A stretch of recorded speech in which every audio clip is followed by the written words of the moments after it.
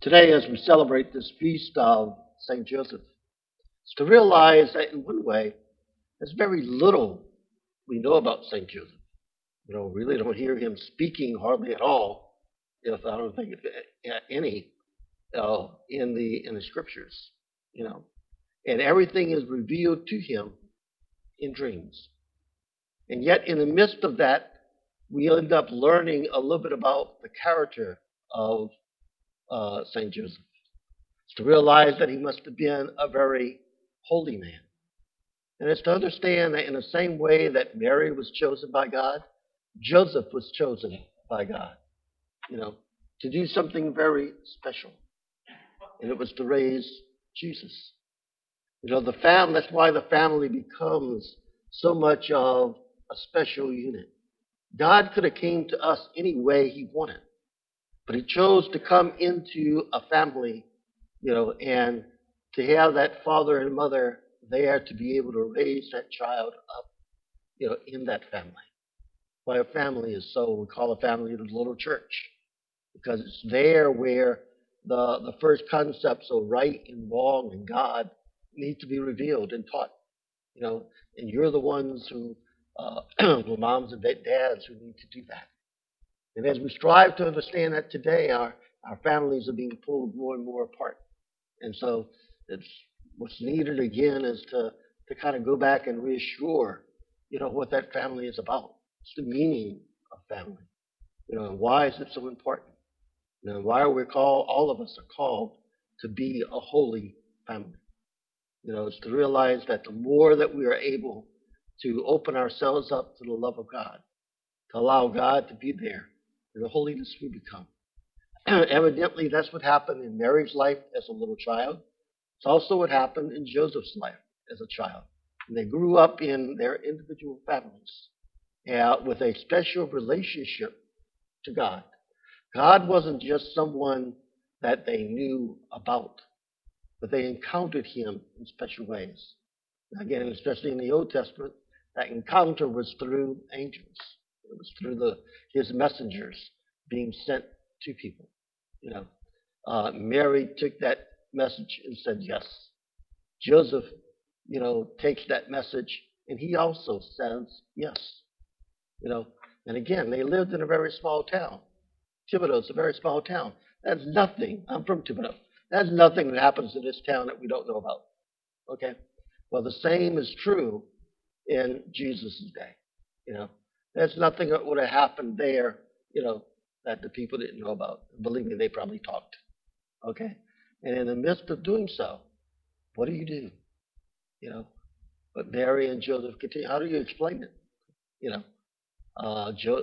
Mary couldn't even explain it to Joseph, It took the dream for him to understand what was happening, you know. And yet, over and over again, we see that it's revealed to Joseph what to do with Jesus. They go to Bethlehem. Bethlehem, they go off to Egypt. They come back to Nazareth. They come back to Galilee. And in the midst of uh, teaching him, we see him in the temple with Jesus. We see him teaching him how to be a carpenter, and teaching him the trades of everything that Joseph was about, you know.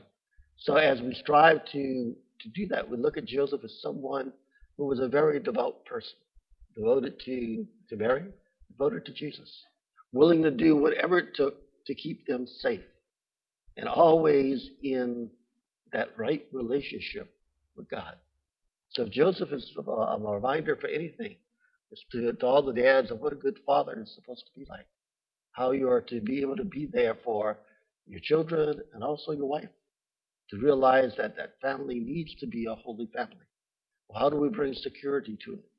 And especially in the days of Jesus, you know, who was the religious person in the home? It wasn't mom.